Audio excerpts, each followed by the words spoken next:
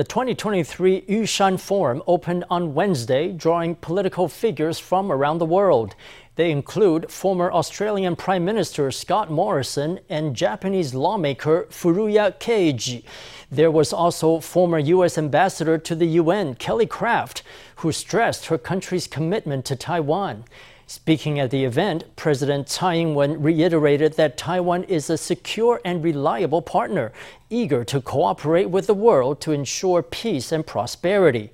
Now in its 7th edition, the Yushan Forum brings global leaders to Taiwan each year for dialogue on regional development. It's the opening ceremony of the Yushan Forum, organized by the Taiwan Asia Exchange Foundation.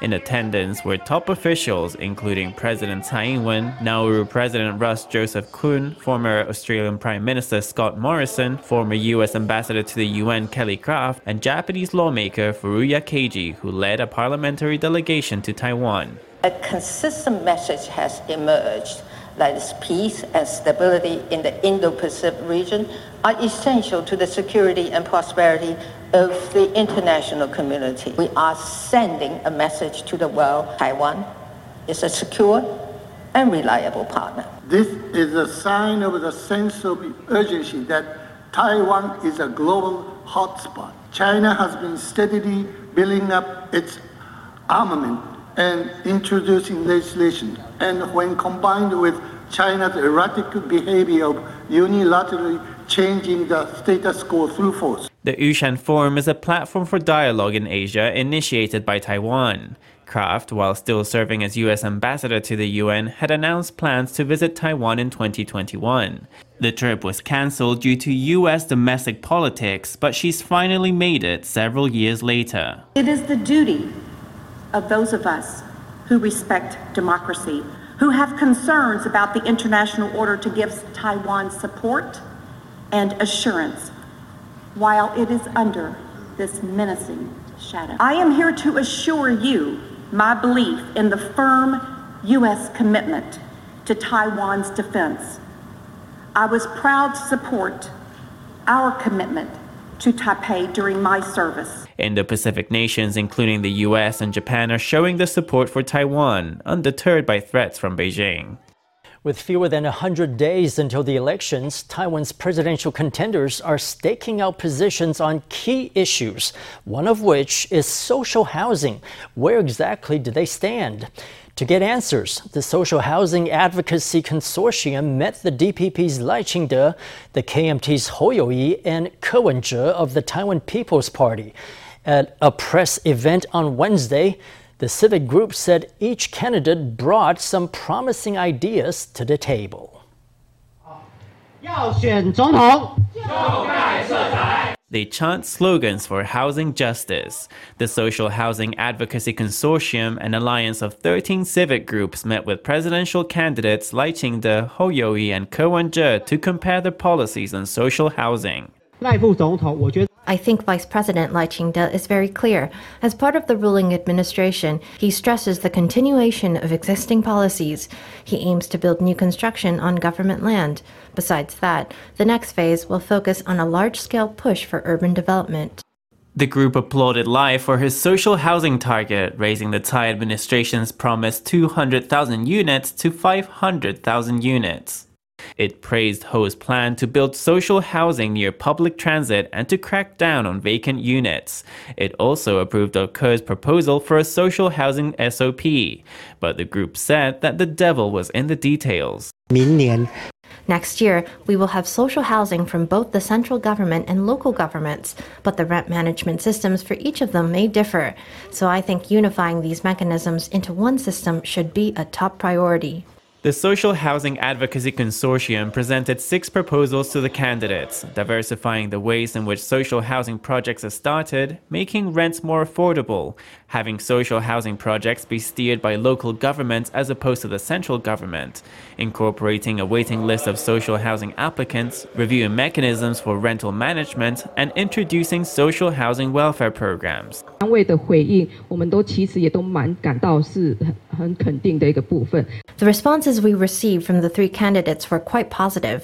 As long as we can all agree on the Ministry of Health and Welfare strengthening social housing policies, further issues can be discussed. With just over 3 months before the 2024 presidential election, the group is asking candidates to commit to solving Taiwan's long-standing housing problems. Over the past decade, Taiwan has lost 43 firefighters in the line of duty. Lawmakers say that robots should be used more widely to fight fires in order to save human lives. At a Wednesday press event, DPP lawmakers urged the central government to provide robots and drones to all fire departments. They said the funding should come directly from a special budget or be earmarked from the forward-looking infrastructure plan. Just last month, a fire at a Pingdong golf ball factory caused hundreds of casualties, including 4 firefighters who died in the line of duty. The toll of the disaster was massive due to a large supply of chemicals at the site. Lawmakers are pressing for the greater use of firefighting robots to protect human lives. 工厂所提供的平面图 The floor plan provided by Launch Technologies wasn't complete. In particular, it did not clearly identify the presence of chemical substances. So we want to urge the government to fully equip firefighters with robots and drones. That's what we're asking for today. 透过这个毒性化学物质的管理法做修正。 We hope to pass amendments to the Toxic and Concerned Chemical Substances Control Act. Launch Technologies stored an amount of chemicals that exceeded the safety limit. This led to the explosions, which caused firefighters to lose control of the situation and ultimately their lives. The lawmaker called for swift revisions to the Chemicals Management Act. He also urged more training for rescue personnel. Launch Technologies had kept 3,000 kilograms of organic peroxides at the factory, exceeding the Economics Ministry's limit by 300 times. 消防署也不要再逐年了。 The National Fire Agency's budget shouldn't be drafted year by year. A budget should be allocated directly. This could come out of the special budget or the 5th installment of the forward-looking infrastructure plan. We need to give firefighting units all the necessary equipment they lack, especially the equipment that legislator Wu Qiming mentioned earlier, disaster mitigation technology. We need to fully equip them in one go. Over the past decade, 43 firefighters have died in the line of duty. The government is urged to fully equip fire departments, giving priority to units in industrial areas to protect more human lives. The Emerald Knights Marching Band boarded a flight back to Japan on Wednesday after performing in Taiwan's National Day Parade. At the airport, the students smiled and waved at local media, declaring, "I love Taiwan" in Mandarin Chinese. Their host in Taiwan, the General Association of Chinese Culture, presented them with a one-of-a-kind stamp collection. The customized stamps feature moments from their 5-day visit. 的时间很短，但是留下了一些蛮重要的一些影像。 The time here was very brief, but they had some iconic moments, so we collaborated with a postal company. They were extremely helpful. Within 24 hours, they rushed out nearly 200 stamp folios. We hope the students will bring these stamps back to Japan, taking memories of Taiwan back home. Meanwhile, the UCLA Bruin Marching Band continued on its Taiwan itinerary. The American students, who also performed in the parade, spent Wednesday at the National Taiwan University of Arts in New Taipei. On Friday, they will perform at a temple in Chiayi, and on the following day, they'll perform with junior high students in front of the Chiayi County Government Building before returning to the U.S. on Sunday. It's water bamboo season in New Taipei. The distinctive vegetable is ready to harvest in October and November, and this year New Taipei is making the harvest an attraction. The city is holding a water bamboo festival, which includes tasting events, games, and farm visits. At a press conference to launch the festival, New Taipei Deputy Mayor Liu Heran tried his hand at preparing the plant for the kitchen and explained what activities are in store. A series of delectable water bamboo dishes is served, paired with salted egg yolks, chicken soup or tomatoes and zucchini, or roasted with a herb marinade. October is when our most important water bamboo harvest begins. We have 3 varieties coming out one after another. At Mid-Autumn Festival, we have the first variety, which is short. The middle variety is longer, and it's at its peak right now. The water bamboo of Sanji Township is the red shell variety, larger and sweeter than others. Young farmers were at the event to show how to peel them. You simply break off the skin, slice down the center, and it's done. New Taipei Deputy Mayor Liu Heran was keen to give it a go. And he urged the public to consider a water bamboo holiday in Sanji. We have some promotions on weekends and some games and experiences, such as a chance to go into the water bamboo fields to experience that.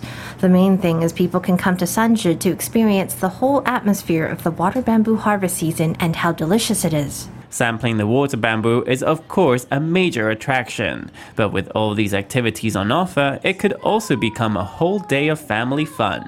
We are now well into flu season, with flu-related doctors' visits topping 110,000 last week.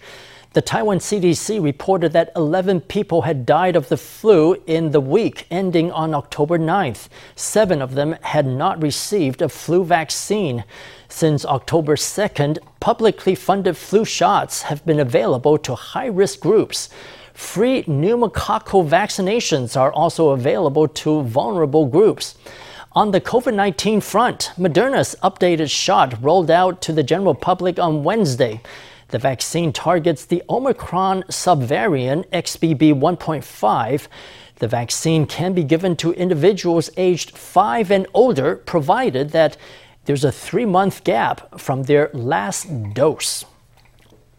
With the world emerging from the pandemic, Taiwan is nearing its goal of attracting 6 million tourists this year. To drive the momentum, the executive yuan has released a 2-minute video showcasing Taiwan's stunning vistas, delicious foods, and even dancing drag queens.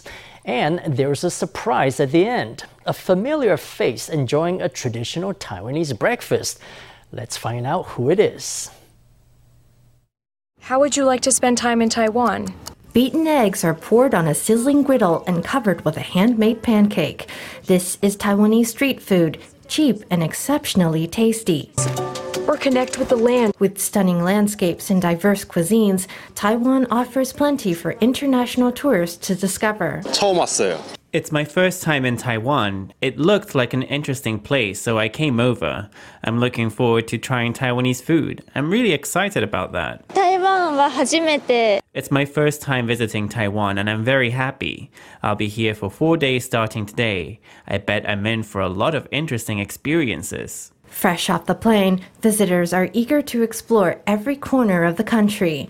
With post-pandemic travel booming, the Transport Ministry aims to attract 6 million international tourists to experience Taiwan this year. The executive yuan has released a promo titled Time for Taiwan. It highlights scenic spots, delectable bites, and even dancing drag queens in a showcase of diversity. There's also a surprise appearance by President Tsai Ing-wen. Seated at a food stall, she enjoys an egg pancake with a large iced milk tea, proving the perfect ambassador for a traditional Taiwanese breakfast. Time for Taiwan. The 2-minute video peeks into the sights and bites that Taiwan has to offer. It will be distributed worldwide by government agencies and overseas missions to put Taiwan on the map as a travel destination. For the first time in 9 years, the National Day fireworks show was held in Taichung Tuesday night. But instead of sparking joy, the 36-minute extravaganza ignited public anger. It was scheduled to start at 8 p.m., but the display was set off 20 minutes early due to shorter than expected speeches by the guests of honor. City officials have admitted flaws in their planning and issued a public apology. For the sake of a smooth program flow, the fireworks were launched 20 minutes early. However, this led to some people to miss the show. This was indeed a flaw in our planning. With regard to this issue, the city government expresses its sincere apology. Does the schedule have any meaning? Did they not rehearse before the event? There was no dress rehearsal? Did the host do nothing to manage the proceedings? All the speakers were so considerate, thinking, the public loves seeing fireworks, so I'll make my remarks brief. The speeches were over so very quickly. What could we have done? Had the president and mayor get up on stage and dance? The city government had also planned a display by drones to accompany the fireworks, but the performance was canceled due to safety considerations. More than a dozen private drones had flown into the airspace above the venue, causing severe signal interference. Because President Tsai was president, the disturbance was also a national security concern, and the show was called off at the last minute. And speaking of drones, Taiwan's government is working hard to build a national drone team, a coalition of manufacturers who can produce made-in-Taiwan drones. That's partly inspired by the example of the Ukraine war, where drones have played a key military role. Currently, Taiwan's military drones are well developed, but there aren't too many Taiwanese drones for civil use. Supply chains are reliant on Chinese parts, which could be a security risk in the future. Experts say expanding the use of drones among the general public and promoting made-in-Taiwan products are key to building up a robust drone supply chain that does not depend on China.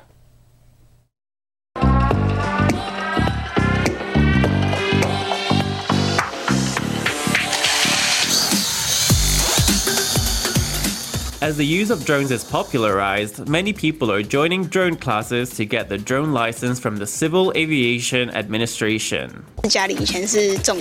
We used to farm in our family, and I saw a video of drones spreading pesticides. If we can apply it in farming, maybe we can enhance efficiency. I've seen how they use camera drones in all kinds of natural disaster situations. It's a trend that will definitely continue in the future.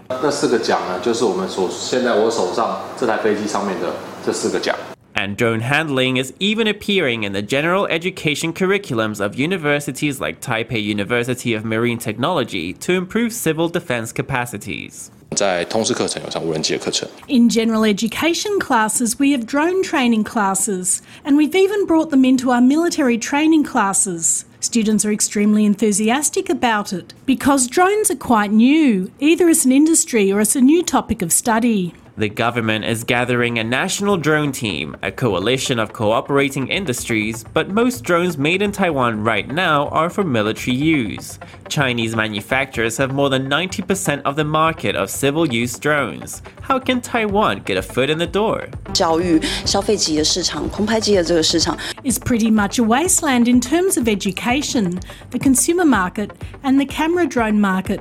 With great difficulty, you source the right components and you realise the specifications are lacking. Maybe they only have 1 or 2 standardised parts. Then you spend 2 or 3 months just constantly testing them. But in China, they've already been developing all this for more than a decade, and they've already reached something like the 15th iteration. Chinese brands have relied on large government subsidies to capture the global market.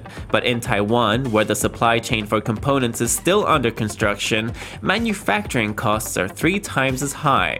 Some companies are breaking into the market with drones for educational purposes and striving for 100% made in Taiwan. But with so few Taiwan-made drones on the consumer market, if they want to apply for a Taiwan-made MIT Smile logo, regulators don't yet have clear criteria.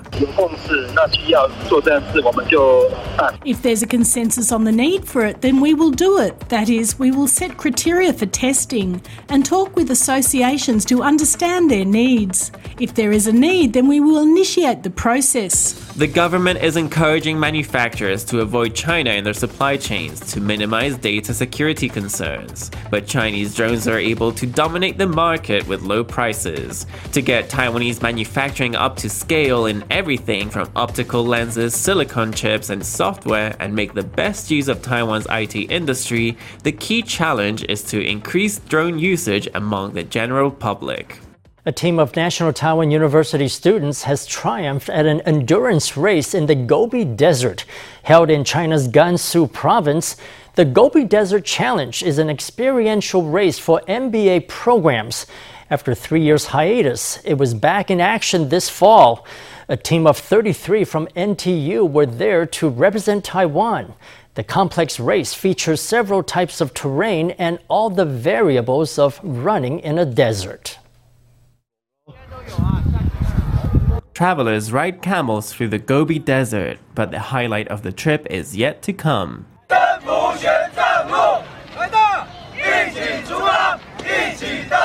Undaunted by the sun blazing above them, the contestants charge forward to begin this 121-kilometer race.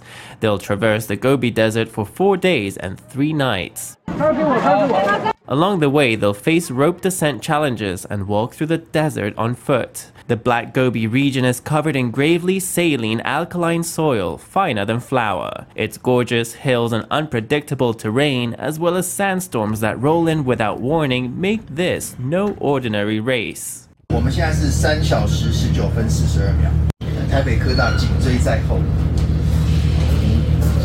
有点压力哦。 Each night, the team has a strategy talk to calibrate their strength and speed. It's a big achievement to successfully complete the Xuanzang Road in these stressful conditions. The team embraces each other at the finish line. We truly are the fastest team in NTU's history. Our race has not been in vain. It was fantastic. Yeah. Actually, the most important thing was to get to this point with this dear team of kindred spirits. The 33 members of the NTU team completed the Gobi Desert Challenge on October 4th with a time of 10 hours, 39 minutes, and 42 seconds.